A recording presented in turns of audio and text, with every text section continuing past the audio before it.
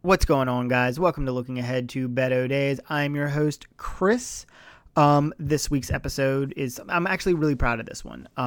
We put in some work, and I learned a lot. I think that's my favorite part about doing this podcast is it takes me out of my comfort zone a little bit, and it's forced me to learn about things that I didn't have much information or know anything about before. And this week's episode focuses on the opioid epidemic.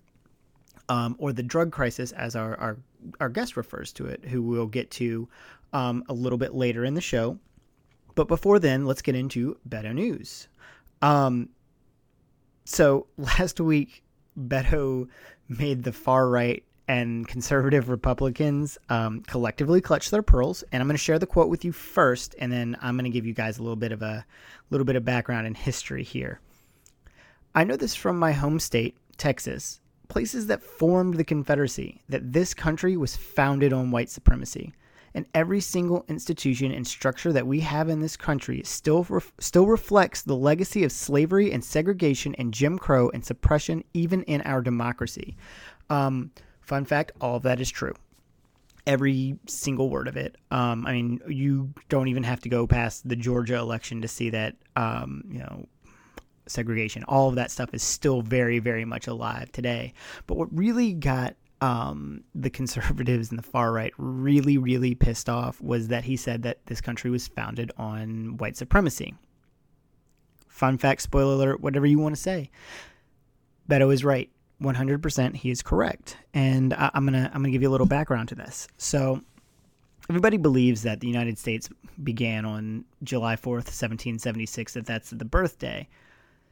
It's Independence Day. It's not necessarily a birthday. It's actually not even when our country really, truly began, because the colonists or Americans hadn't even won the war yet. The war doesn't end until 1783. At that point, the French hadn't even jumped in yet because Battle of Saratoga hadn't happened. So what happens is if the colonists lose, every man who signed that document is hung as a traitor, and they're still a British colony. And that's not to take anything away. It takes real balls to put your name on something like the Declaration of Independence. It's a bold move, but it's not really where our country that we know it today begins. So let's fast forward a little bit to 1783, like I said, and the signing of the Treaty of Paris, and the subsequent the observance of it or whatever in 1784. Well, the thing with the Treaty of Paris is part of it is it's Article 7. Article 7 refers to Britain, England, returning all of the property of the Americans. That includes slaves, and it is in fact specifically mentioned as slaves. So they were being returned as property. And I've seen this actual document. It's in the American Revolutionary War Museum in Yorktown, Virginia. You can go and see it yourself. It is there, and that is fact. So, if you're trying not to start a country on white supremacy, not a good look, not a good start. But after the treaty, we went into a government known as the Articles of Confederation, which was an extremely, extremely poor document. It basically made the country into a confederation of different countries that really didn't want to work with each other all that much. And that sticks until Shays' Rebellion. Daniel Shay leads a rebellion of former Revolutionary War soldiers. They're veterans, they're heroes. They basically, they 100% won the independence of the United States, but they weren't getting paid. So they go to the government and they're like, hey, why don't you guys pay us? We want money for the service that we did. And the government looks at them and says, I'm sorry, we can't. We don't have money. We don't have the power to tax or pretty much do anything. Well, that's when they decide to throw out the Articles of Confederation and they write the U.S. Constitution. The U.S. Constitution that our government is based upon today, that you hear people quote when they want to try to make a point when it suits their purpose. So within the U.S. Constitution, there's something called the Three-Fifths Compromise. The Three-Fifths Compromise is introduced by a Pennsylvanian. At the time, the Northerners needed the Southerners to create this country. So they were kind of had this back and forth going with a lot of different things. You know, you have the Great Compromise that comes from the New Jersey plan and the Virginia plan. Well, there's this other plan, this other compromise that doesn't get talked about as much.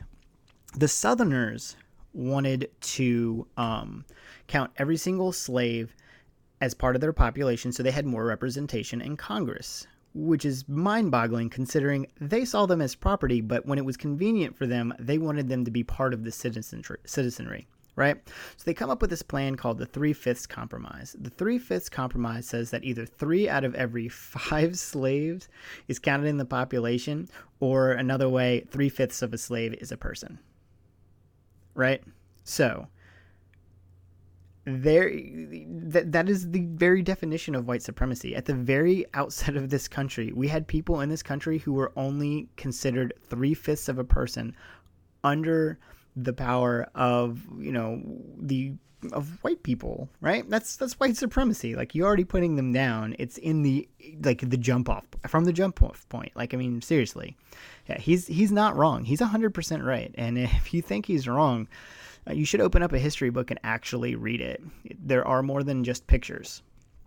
Which leads me to my next point. So, Beto did a little bit of genealogy work and ancestry work and all that good stuff.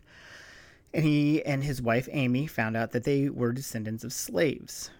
I'm sorry, I mean slave owners, right? And how he handled that is completely unique to him and is a very Beto thing to do. He wrote this long blog and talked about, where he came from, finding out about having slave owners in his family and how they had built their wealth on the backs of others. And then he started talking about what he's going to do to make up for that.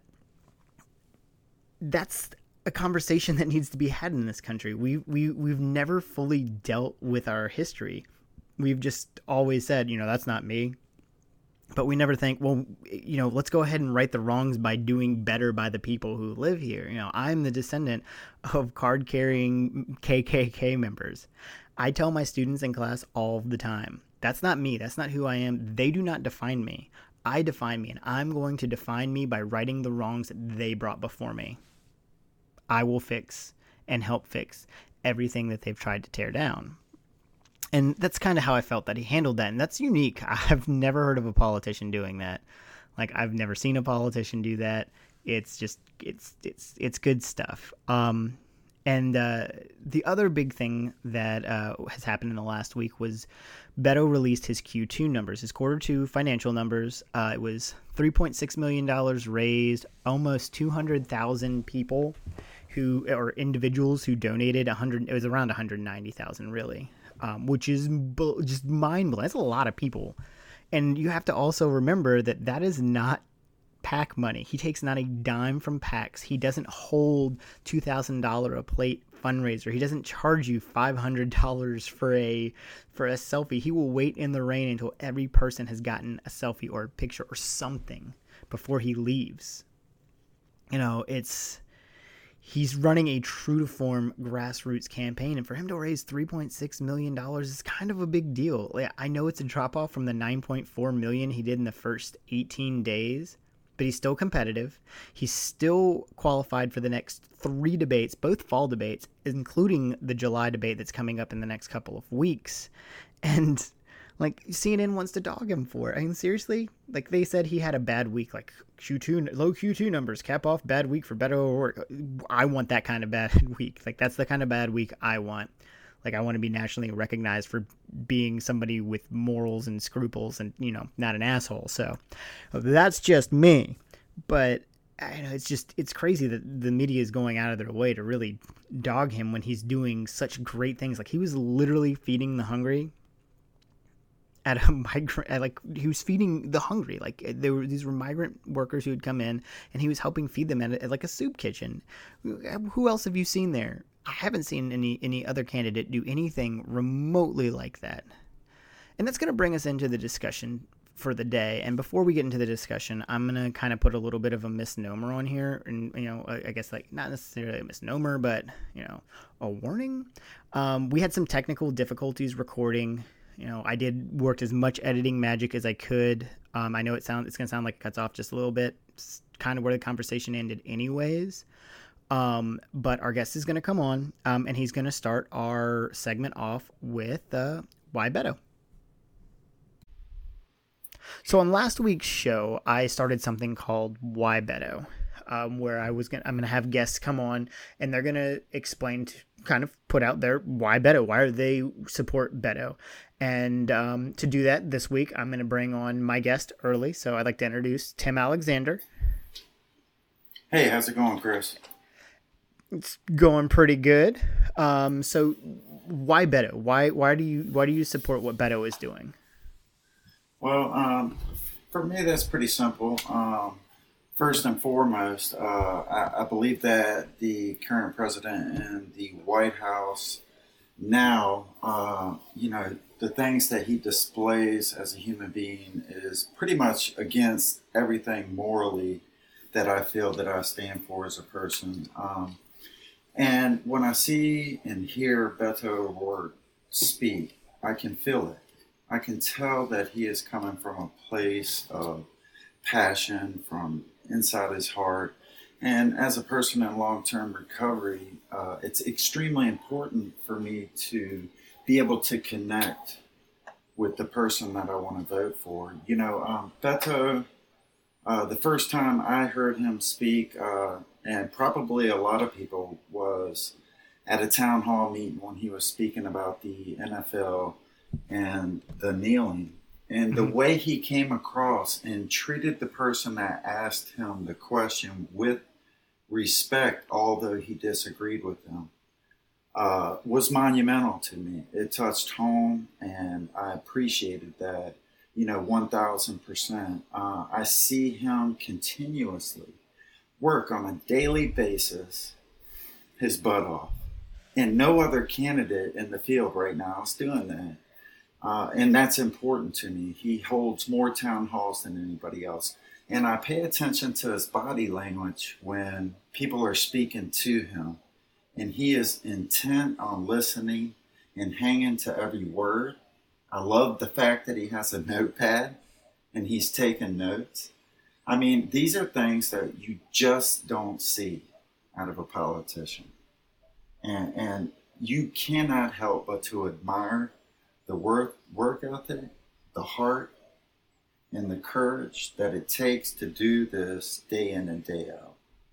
And that's why I support Beto O'Rourke.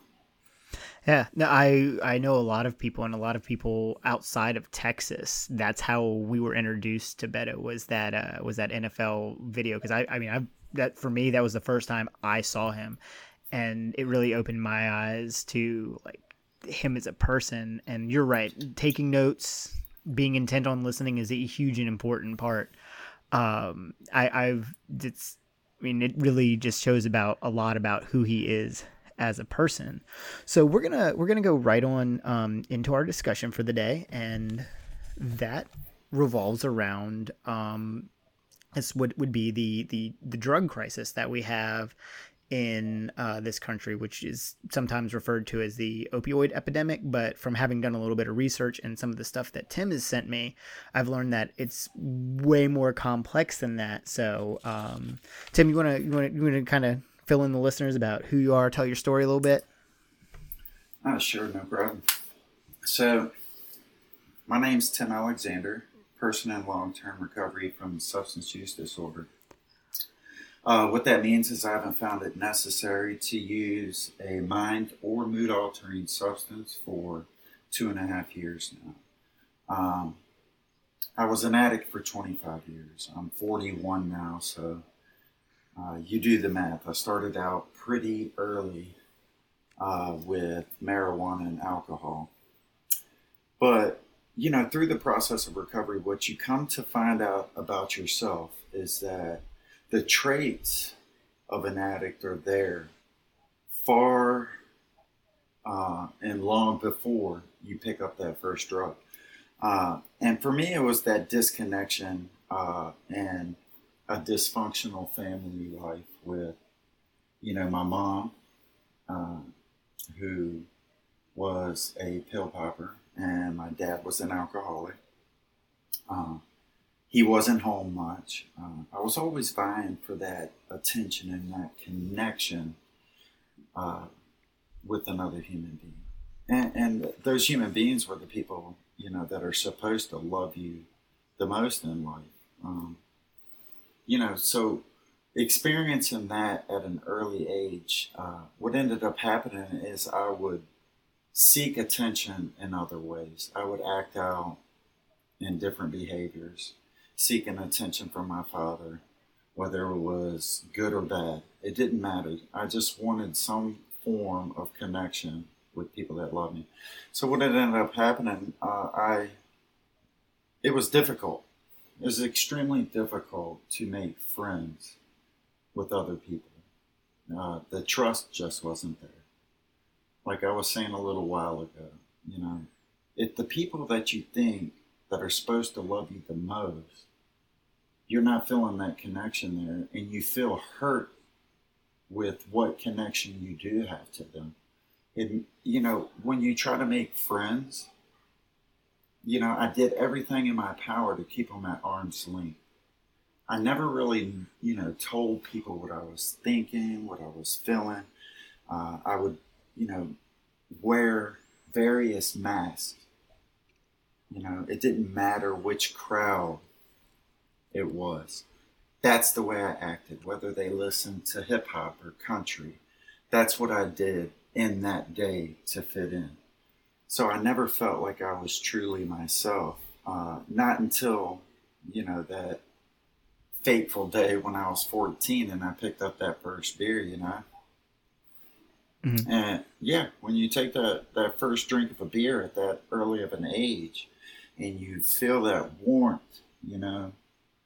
feels like it's pulsing through your blood, and it loosens you up and it makes you feel good and it makes you feel strong and have courage. And I felt in that moment that I was able to be me. But what I didn't understand is what it was creating inside of me and inside of my spirit. So like a lot of people that have substance use disorder, I tried marijuana, moved on into did a little bit of LSD, did some ecstasy, stayed away from things like cocaine and heroin. Because, growing up, I loved playing baseball and stuff, and basketball and football. And to me, those were the hard drugs. That meant you were a drug addict if you did that stuff. You know what I mean? Mhm. So, Yeah. and, so that carried on. I would reach out to people in various ways. Like I said, I got kicked out of school when I was 16, and I didn't go back. I did end up getting my GED. About a year and a half later, I had multiple suicide attempts. And I think that it was more of a cry for help at first. Mhm. Uh, I had a serious attempt when I was 22 years old, and my grandmother had passed away. And I remember uh, taking about 19 10 milligram volumes. I drank a couple 40 ounces of beer, and I was at my aunt's house, and for whatever reason, we were arguing. My entire family was there, Chris, and my aunt said it should have been you. Jesus. And when she said that, and this is just what's told to me because after taking that much stuff and drinking that beer on top of it, I really don't remember much. But Mhm. they said I walked into the kitchen, I grabbed a knife in front of everybody, and I cut my wrist to the bone. So that, my left hand has kind of been like, you know, hasn't functioned, fully since that Yeah. day. But, the crazy part about it is that I was always crying out for help. I was crying out for connection with other people, and I see that a lot today in society, right? Hmm. Unfortunately. So, we can almost even go further than the addiction crisis and call it a social crisis once you start including, the suicide rates, the substance abuse, and Mental health in this country is completely overlooked 1,000%. We like to blame everything else. We don't want to think there's an actual mental imbalance or anything like that, and that should include, substance abuse, which should 100% be treated like as a kind of like a mental disorder, because it is such a shunned thing in our society. And people look down on people who use drugs as opposed to seeing somebody who needs help, just like you said. But before we move on, I want you to finish telling your story, because I want you to tell everybody and all the listeners what you do now.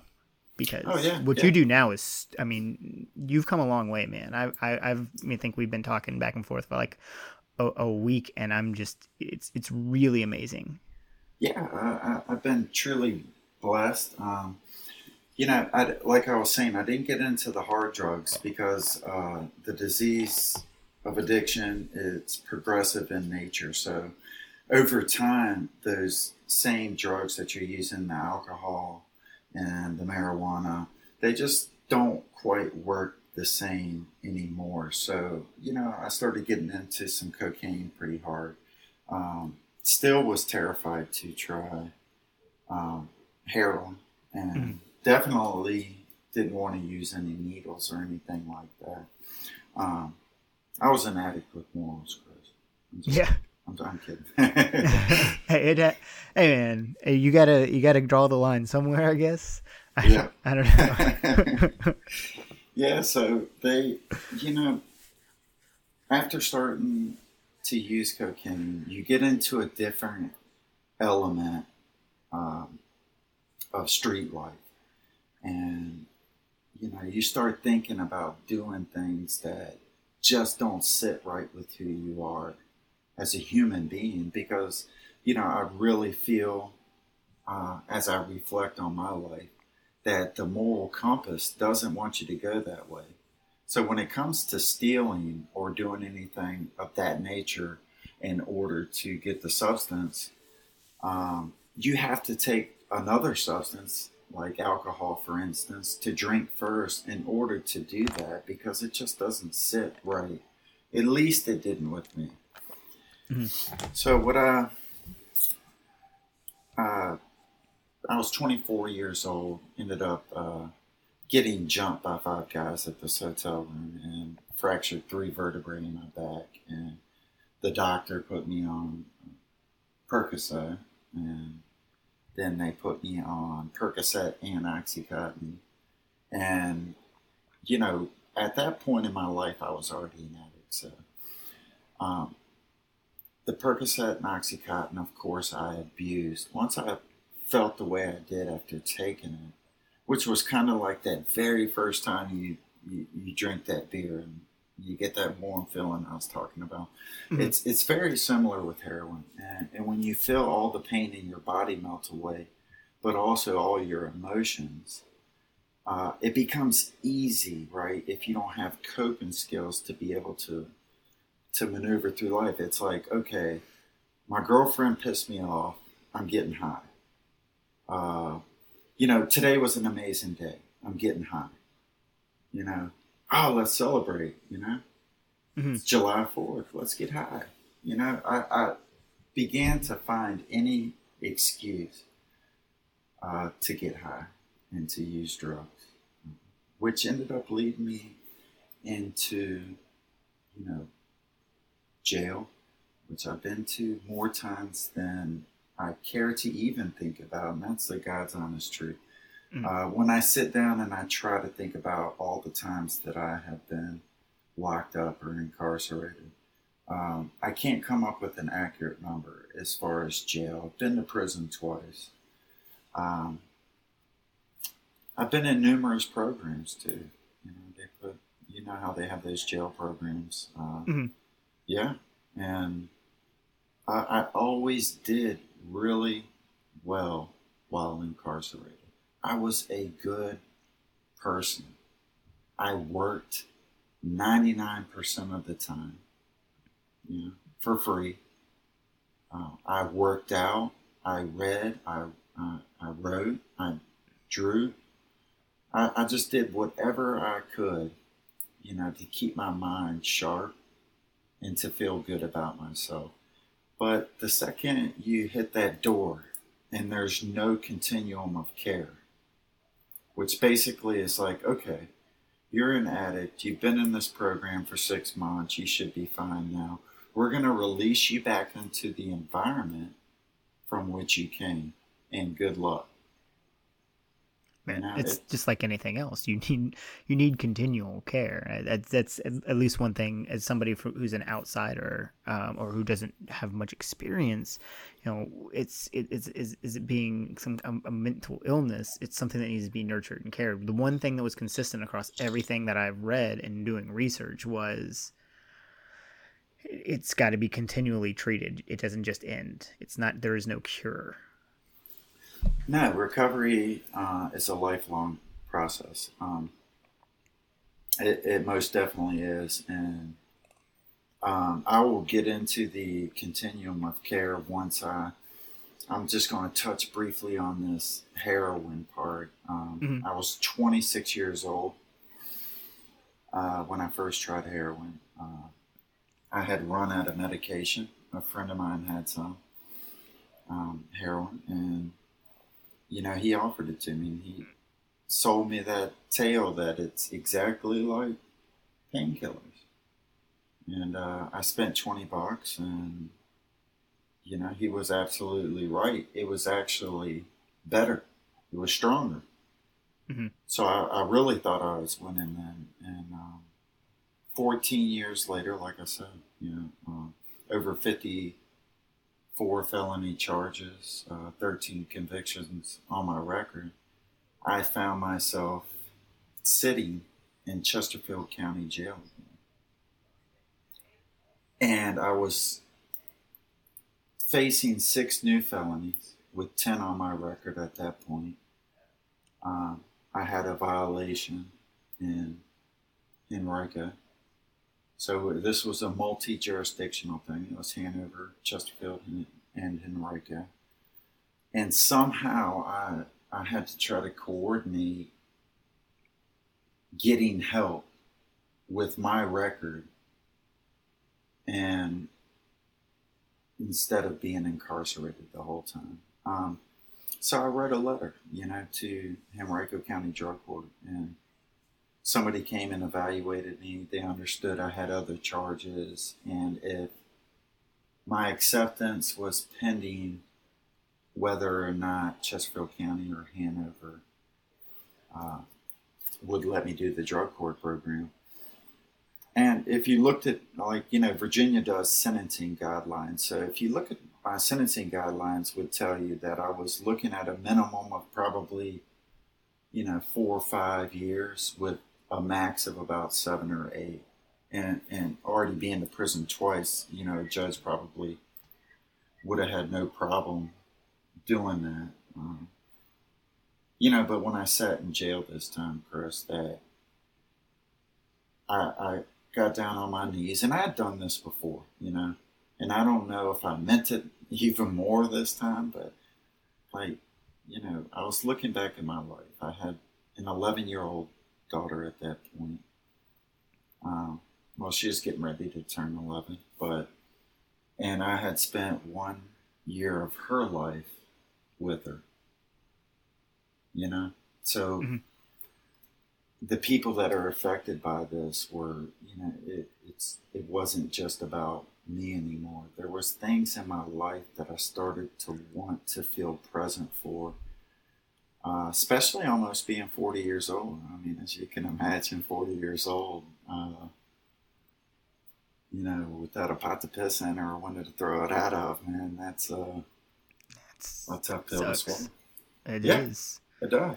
So, Sucks. you know, I got very, very, very lucky, and drug court accepted me. Both of my lawyers from Hanover and Chesterfield worked together, and they got me into the drug court program. Uh, and What exactly is that program? What is the drug court program? okay, so like Henrico County Drug Court set up to where you're in different phases. Mm-hmm.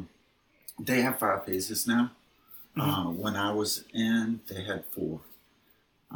So, with like in first phase, you're going to do 3 NAAA meetings a week. You're going to do 2 groups a week with a clinician from the drug court team, and then you're going to go to court every Friday, and you're on intensive urinalysis screening. That's usually for 3 to 4 months, depending on how well you're doing, obviously. And then you phase up. It gets a little less, once you get into phase 2, you're still in 2 groups, but you go to court every other week. And then, of course, 3 and 4, it gets, a lot easier. They start, giving you a little more room to breathe and to go about, trying to rebuild that life. So, at almost 40 years old, working on 40, 38, going on 40 at the time, coming out of jail, right? I remember walking out of jail that day. There wasn't anybody waiting for me, Chris. Yeah. There was not a single soul waiting for me. I had the clothes on my back, the shoes on my feet, and not a nickel in my pocket. I had burnt every single bridge that I had ever created in my life with anybody that ever loved me. They really thought that my life had become, unredeemable. Most people had given up on me. And I let that drive me. So, starting off with, that job at Denny's in the kitchen, making $9 an hour at 38 years old.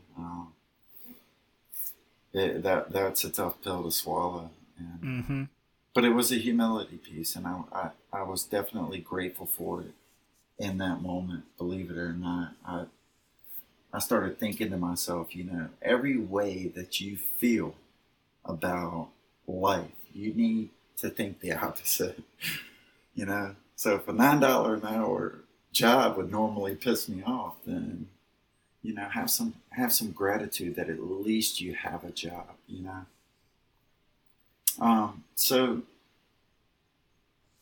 My recovery, I moved into a recovery house, did really well for a little while, and then the disease came back, bit me in the butt, and I relapsed. I'd been doing some step work with my sponsor. I began to see who Tim really was in the mirror when I took an honest look at myself, and it scared me. You spend your entire life as a chameleon. What do they call them? A shape changer? Shapeshifter. Yeah, shape changer. Same thing. Depends on whatever lore you're looking at that day. Yeah, so whatever universe, yeah. Yeah, I had 3 slips while I was in there, and it was on the 3rd one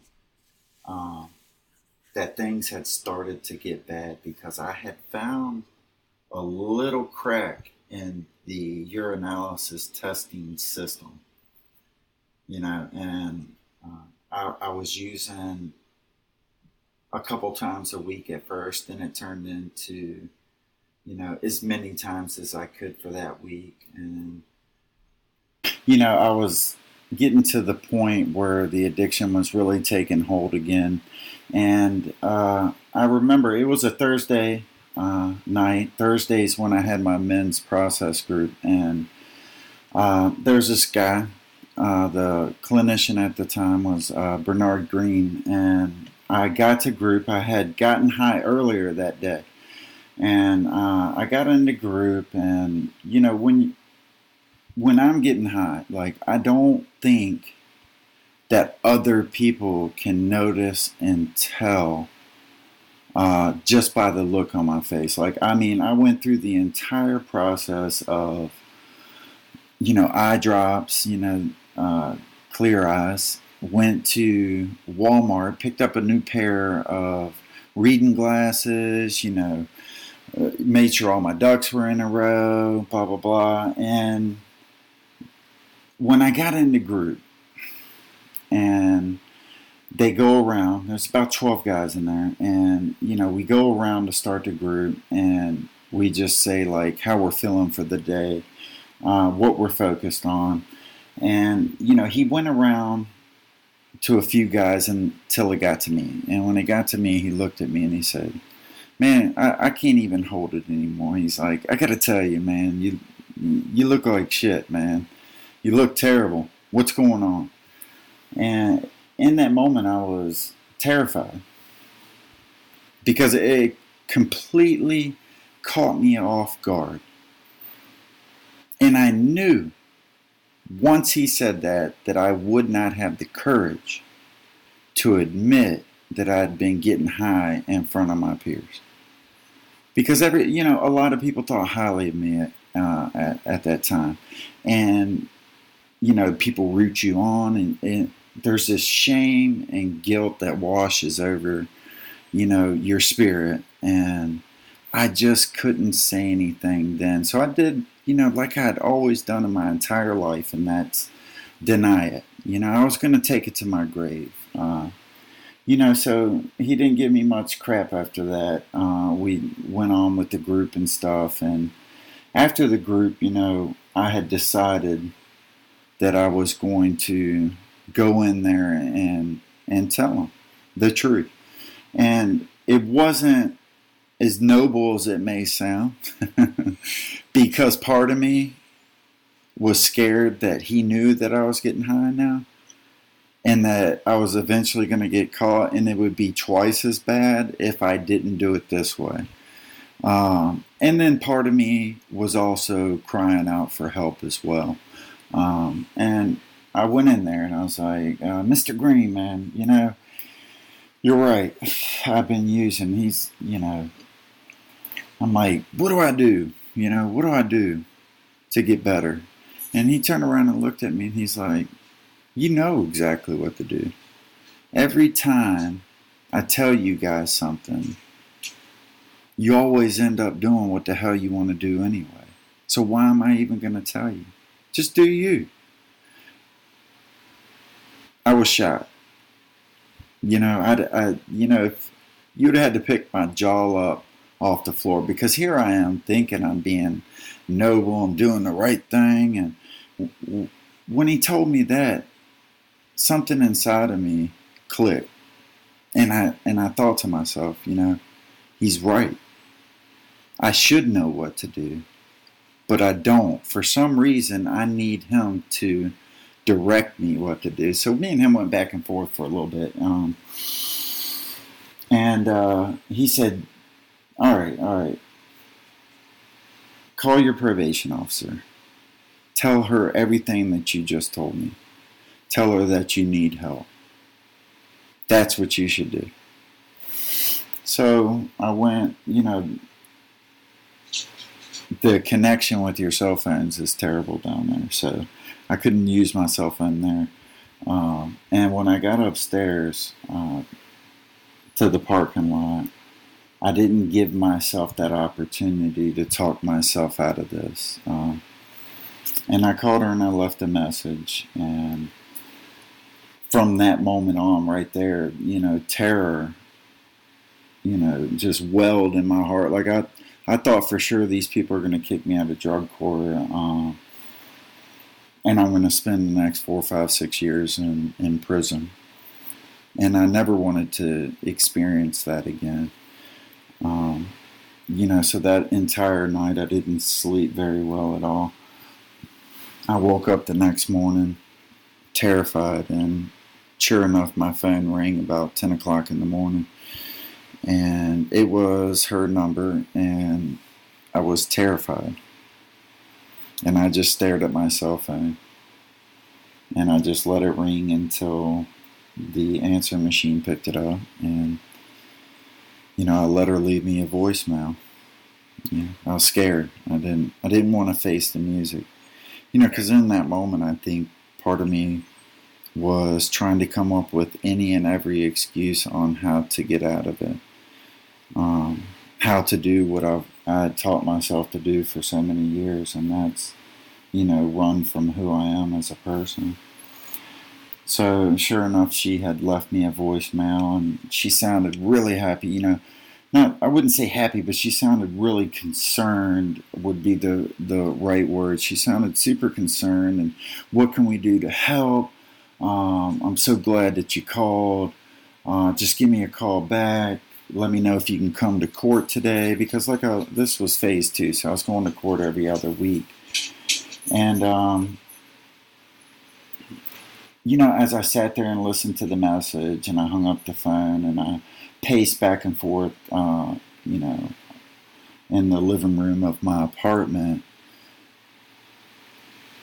Bernard's voice kept coming up in my head, and he kept saying, why am I going to tell you anyway? You're just going to do, what the hell you want to do anyway. And I picked up the phone and I called her. And she said, can you come to court today? And I said, yeah. And she said, okay, what do you think we should do about this? Like, how can we help? And, the addict side, by living, and dealing with people on the streets for so long, the manipulation, the lying, the trust, it just wasn't there for me. I'd been led to believe that probation officers want to lock you up, that police officers want to lock you up, that judges want to lock you up. So in that moment, I'm fighting everything I'd ever taught myself of what I really should be doing. I'm thinking to myself, I should go on the run. I could probably make it for a little while. Maybe I should move, to California or something like that. And so, I had to fight those demons in that deciding moment. And, I agreed with her. We had strategized a plan, but I was still, skeptical. My sister picked me up after I had the, drug dealer come by and deliver me something so that I could go face the music. And the whole way there, I was kind of wanting to turn around because I knew I was going to get locked up that day. Because in drug court, if you fail a drug screen, something like that, you have to do sanctions. So almost like a zero tolerance policy. Well, the Henrico Drug Court has a very good take on how they treat with empathy and compassion. So it should be nationwide. Yeah, absolutely. I mean, it was entirely different than, what I had come to know drug courts to be. And I didn't want to go, but when I showed up there, went upstairs, went in the courtroom, and, the judge comes in, and I'm, literally shaking. And, part of me in that moment just wanted to break down and cry. Part of me wanted to run. Part of me wanted to scream because I was just so sick and tired of fighting addiction and having to suffer the consequences. The addiction leaves you isolated and alone. And when you get caught with, a Schedule 1 or 2 narcotic, a lot of times they put you in an environment where you're entirely alone. It's just concrete, cold steel. And it's terrible, to try to find recovery or help in a situation like that. So all those feelings were just drumming up inside of me when, Judge Marshall calls me up and And of course he called me first, Chris. Of course. Actually, that's the only way it would go. Yeah, of course. So, I was on the Green Mile, at least what I thought. And I get up to the podium, and he's like, takes a deep breath, and he's like, "How are you?" And I was like, "Good, I'm good, besides the fact, that I've been getting high." And he goes, "Yeah, I know." And he goes, "I want everybody out here to take a look at Mr. Alexander." And in that moment, of course, I'm thinking they're going to make an example of me. Yeah, I'd have thought the same thing. Well, and if you think about it, throughout the history of, the drug war, that's kind of the way it's been, especially with, probation officers, things like that. They don't usually give you many opportunities at all. There was always that, "Oh, well, you're screwing up, you're getting high, so let's lock you back up." And all that does is set you up for failure. And so when he said, "I want you to take a look at Mr. Alexander," this is the epitome of what you should do when you are reaching out for help. He's like, he's not supposed to be here today. He hasn't failed a drug screen. He called his probation officer, told her he needed help. And in that moment, that was another defining moment in my recovery, because it proved that everybody is not out to hurt me. And I did start crying in that moment, actually. And it's pretty moving. You expect one thing and you got another. It's almost life-saving. Well, not only did I get another, the thing is that he empowered me through, his choice of words. Mm-hmm.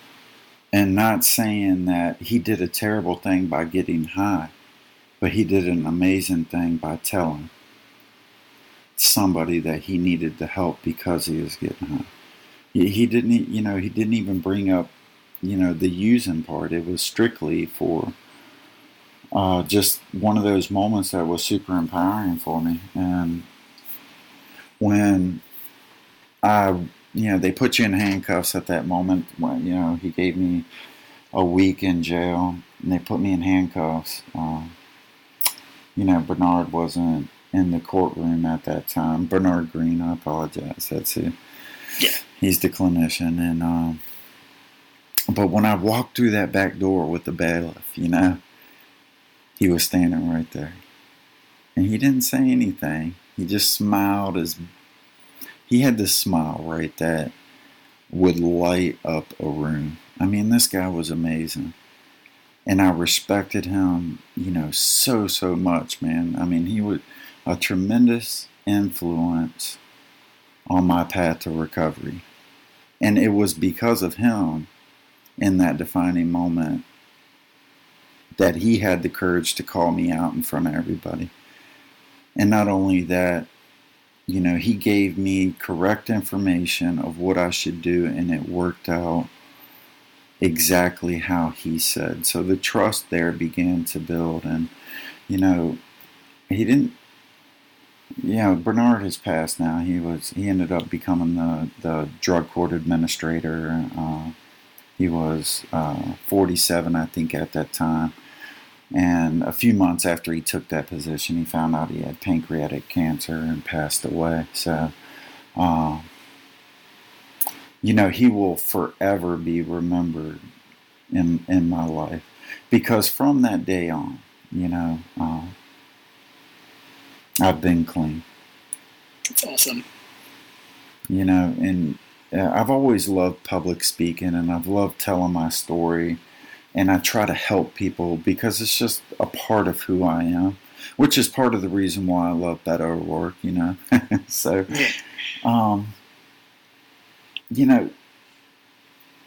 so from that day forward, things began to fall into place. a lot of people in recovery would absolutely say it was a spiritual awakening, and I would have to agree wholeheartedly. It was that point in my life where, I realized that people don't want to hurt me. They just want to see me succeed. The only person that has been wanting to hurt me was me. And I didn't even know it, Yeah. So I went on to graduate drug court. I was still working in a restaurant, not making very much money. Got a job with the McShin Foundation, which is in Henrico. They're what you call a recovery community organization. They have several recovery houses, a center where you can go and they, have groups all day long. Volunteers come in. They take them, their participants out to events and stuff. And that was a good start for me to start doing video and a little bit of peer recovery coaching through them. I went on to do an AmeriCorps service, I guess, I forget what they call it, where you're an AmeriCorps service member. All right, you basically provide the service. You don't really get paid for it. You get a stipend, but it's not much. So I took a big pay cut to do that for the Richmond Area Healthy Futures Project, which revolved around the opioid epidemic. After that, after I finished that and became an alumni with AmeriCorps, I started working at VCAM, and I became a certified peer recovery coach. That's awesome. Yeah, and yeah, man. But here's the crazy part, Chris. Uh-huh. Here's the absolute crazy part. I work with Clean Slate now. They are outpatient medicated assisted treatment program, but I also work part-time for drug court, the very same one that I graduated from. Asked me to come back on and work part-time with them. I mean, how amazing is that, right? That's like it's really cool. Two and a half years, man. It's definitely not the experience that a lot of people have. It could be their experience, though, Chris. Exactly, and I think your story will speak to a lot of people, and that kind of brings me to my next thing. One thing that we haven't seen a lot of the candidates talk about is drug abuse and drug addiction. And you've pointed out to me, you say the drug crisis is because opioid epidemic kind of puts out a lot of the other drugs that are also big deals. So what do you think, what kind of plan do you think a candidate can put out that you think would work? What can we do? Well, we can make everybody else's experience your experience. Right. So, first and foremost, some of the things that I've learned through my few short years in recovery is that the recovery community, in a lot of instances, not all of them, but in a lot, we're not at the table during these discussions and during these decisions. A lot of it is geared around clinical studies, research studies, and things like that.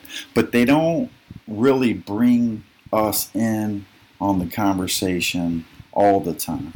Now they have, President Trump with the opioid task force, I believe, had one or two people in recovery sitting on that council, and which was rare, because the drug war, the war on drugs, been going on for over 100 years. So, the stigmatization of people, that suffer with substance use disorder has been ongoing for, since way before I was born. Yeah, it definitely got amped up in the 80s with the war on drugs, which essentially, instead of making addicts people who need help, it made them into criminals. It's interesting Right. that you. Oh well, you go even further back to the 20s with Harry Anslinger with the marijuana. Targeting people of color. It goes all the way back to then, and he was a federal bureau chief, I believe, or something, and that was when it really started. He would come up with slogans like "people get psychotic when they smoke marijuana" and stuff like that, and that it was in those moments his hatred, I think, for people who use drugs really drove us into the war on drugs, full steam, because it really started back with him, That's interesting. I'd never heard about it put it that way. That makes perfect sense. Yeah. The whole reefer madness thing. Well, yeah, he was basically given amnesty to do whatever he wanted, and they would plant drugs on people of color. They plant drugs on hippies at one point, and it turned us into terrible and bad people. So that way, it made it that much more difficult to reach out for help and trust and believe that stigma is still, every single day I see it in one shape, form, fashion, another. I do a lot of councils. I sit on the Virginia Association of Recovery Residences, reentry councils. I go do community outreach, and one of the things that's always missing is people in recovery. You see all these huge treatment centers, right? Mm-hmm. And there might be one or two, maybe, people there, but for the most part, they're not relying on, the people from the recovery community. So one of the things that any president that I would like to see, is to start including, sober living homes as part of a continuum of care. So if somebody has, Medicare, for instance, or Medicaid, whatever it is they may have, that it would partially pay for them to be able to be housed somewhere around other people that are extremely similar to them, because it was beneficial to me. I was there for 18 months. And that's one avenue. But also, we need to get over the fact that we're not sitting at the table. We need same-day service. People balk a lot at needle exchanges, safe injection sites. These are things that people fear because of the stigma. So if we don't think the stigma is still alive and well, do we want, 45,000 people overdosing from fentanyl and heroin every single year, although the numbers for the deaths show somewhere around 70,000? Oh, I was looking at the numbers today, and one of the emails you sent me, Yeah. and from like 2006 to 2015, there's a huge jump. Yeah. And then 2016 and 2017, there's another big jump. And why was that? Fentanyl. Fentanyl is a synthetic opioid. It's usually manufactured in China or in Mexico. It's extremely cheap to make, but it's also about 100 times more powerful than heroin. So that stuff started, once dealers began to see that this stuff was extremely potent and everybody was saying how good it was, you began to see it more and more and more, and it just began flooding our streets. And, since I've been in recovery. I think 24 people now have passed away. Just people that I know like directly, and about 3 years now since I started drug court. So, one thing that the same day service part of it, Chris, is extremely important. What exactly is same day service? So, like, let's say for instance, right, you have an extremely small window to treat somebody, and especially with opioids, because opioids, there is medication in order to treat that, to whereas cocaine and methamphetamines, there's really not. So same day service would be something along the lines of, if I need help and I call a treatment center, right? Right now, more than likely, you're looking at a week to 2 weeks out before they can get you in, get your intake done, and get you started on medication. Which is the point. It defeats the purpose. Right. So we have to do better. So, some of the ideas I have is offering incentives for OBOTs, which is this office-based opioid treatment, to offer OBOTs and stuff an opportunity at a tax break or incentives if they offer true same-day service. Because, you got a lot of actors out there that say, yeah, we offer same-day service, but do you know that you come in, they do your assessment, and then tell you to come back in 2 weeks. That's their loophole. So closing that loophole, Yeah. so that people can come in when they want to be treated, because the window's literally hours. I mean, you're talking hours here. Could be the difference between saving somebody's life or not. And, we live in a capitalist country, okay? So if people are offering same-day services and you're successful and you're getting some type of government incentive or a tax break or whatever it may be for offering a service and meeting a certain quota of patients, right? Then it would drive other office-based opioid treatment facilities to do the same thing. Because if they can't get you in but for 2 weeks, or a week, then you're pretty much going to be taking business left and right. So as, people go out and relapse, or as people, because that's what happens a lot of times, from what I can see. People are in and out, they find new places to go, they relapse. So that's my main driving point, I think, Chris, would be the same-day services. Stop worrying about needle exchanges, because the cost of treating hepatitis C and HIV far outweigh your feelings of a clean needle exchange.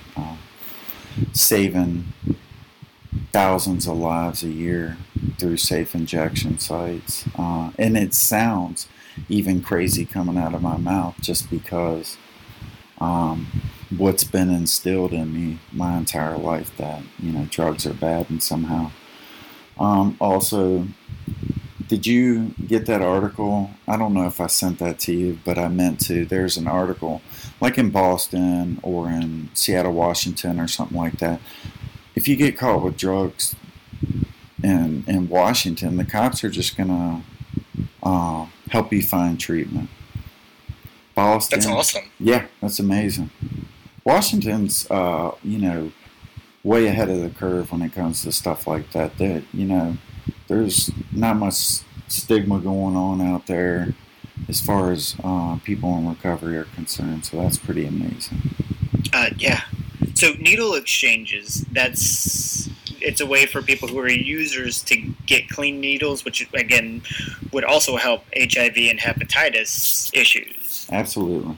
Okay. Yeah. I'm just making sure I'm on the same page. Well, yeah, you figure how much money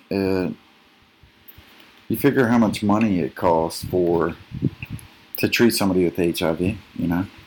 Think about how much money it costs on average, right? Mhm. I think it's about $33,000 a year to house a single person in jail or prison for the year. So you think about that. You think about methadone for a year, it would be roughly, I don't know, $3,000. Mhm. You could even throw in a sober living house, and it would still be cheaper. You could pay for somebody to live in a sober living home for an entire year on methadone or Suboxone or on Vivitrol, and it would be far cheaper than it would be for them to like go to jail. jails. And that was another point that I wanted to talk about was the prison system versus like a rehab clinic or someplace that they can go to for somebody who's an addict can go to help get clean, as opposed to being stigmatized and thrown in jail as a criminal.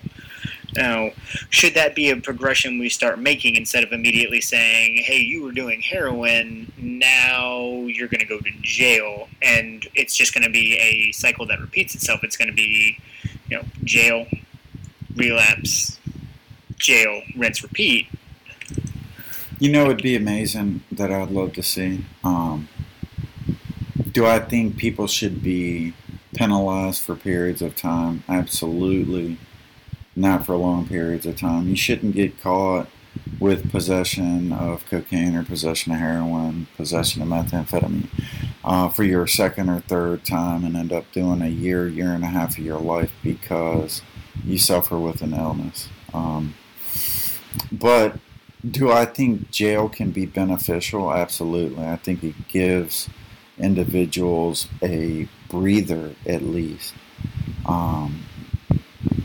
And, at least knock down the felony aspect of it to, the lightest misdemeanor.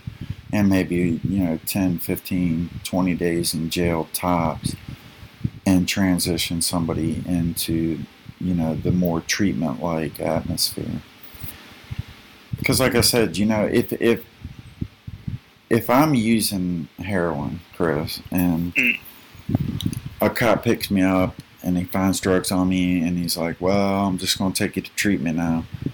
About 4 hours into treatment, I'm gone. When the coast is clear,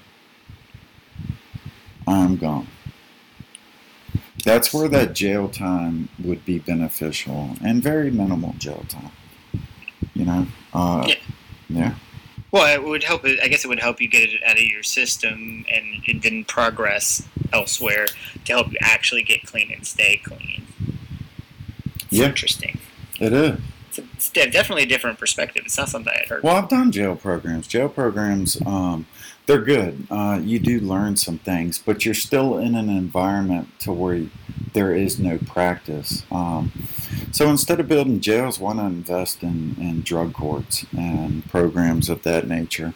Why not invest in your recovery community organizations, that are out on the front lines and in the trenches on a daily basis? And they get no funding. At least in Virginia, I know. I'm sure some states have come around and started funding recovery community organizations like California, Washington. I would say a more democratic-leaning state. Yeah. It tends to be like Oregon, Washington, California, places like that, where they seem to handle it with more empathy than as a criminal kind of thing. Yeah, because you end up with a criminal record, and then what happens, right?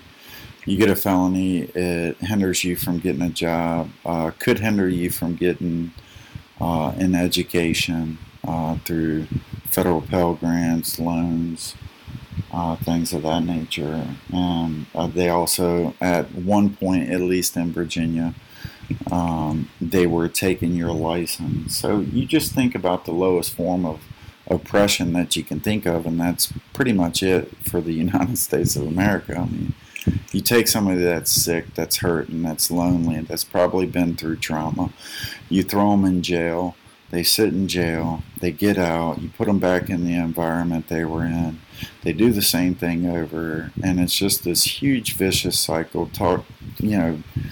costing tremendous amounts of money to the taxpayer, and to that person's well-being. We got to be smarter, Oh yeah, 100%. We're not taking care of each other in any facet of the word. But no, you're 100% right. It's a vicious cycle, and I think some of that comes with a little bit of confusion from the general public, because the general public, like, I didn't know a lot of the stuff that I know now, having been talking to you and reading some of these articles. And one of the things that I thought was that when you use the term opioid epidemic, I thought that it was just pretty much all of the drugs, but it's only a part of it.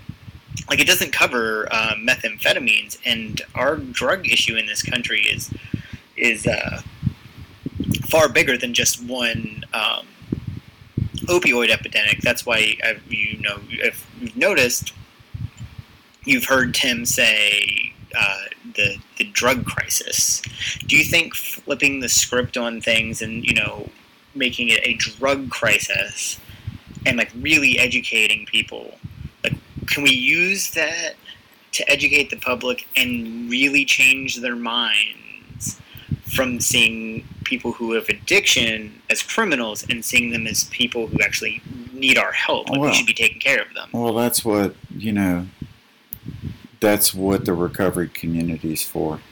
I don't mind. I tell my story to any and everybody out there, and I'll tell you, 9 times out of 10, I get an extremely warm response from the likes of just about everybody that you can think of, from one end of the spectrum into the other. So and I think that's what it'll come down to, and that's why I think it's such an important part to not rely so heavily on the clinical aspects of things, that we need to focus on being more balanced and bringing us into these conversations, letting us have a seat at the table so that, we can help at least direct. Because, of course clinical has its benefits and it's great, but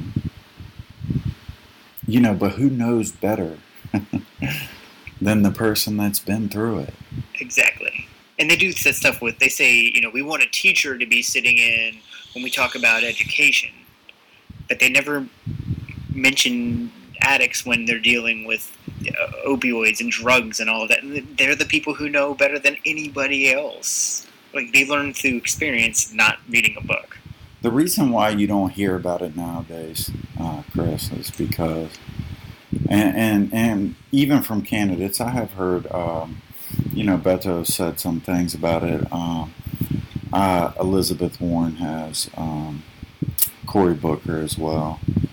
But it's not as prominent as it was at one point, because we've kind of hit like this plateau right now. So it's not as important as it was before. And that's kind of what got us in this mess in the first place, is that we end up being reactive and not proactive. All this stuff could have been prevented, at least a good portion of it many, many years ago. And, they kept getting warning after warning from the recovery communities, and then they end up in a crisis and they're like, oh shit, what do we do now, right? Should have been listening before. Yeah. One day out. And that's our show for the day, guys. I'd like to thank Tim again for coming on and being with us and bringing us such great information and such great insight. He's a real inspiration. I apologize again. We had technical difficulties. I know it seemed abrupt to cut off at the end, but that's actually where that part of the conversation cut off. So it actually kind of worked out. But at the end of the day, the substance is the most important part, and you know, that was what was important to me. I could have re-recorded the entire thing, and I chose to have the impact of me hearing a lot of that information the first time, and just the story and how Tim speaks and what he speaks about. He's obviously very, very passionate about it. I didn't want to compromise that. So I hope you guys enjoyed what he had to say. Like I said, get out, donate, volunteer, do anything that you can. We got to help this campaign keep going. But until then, I'm Chris, and keep on looking ahead to better days. But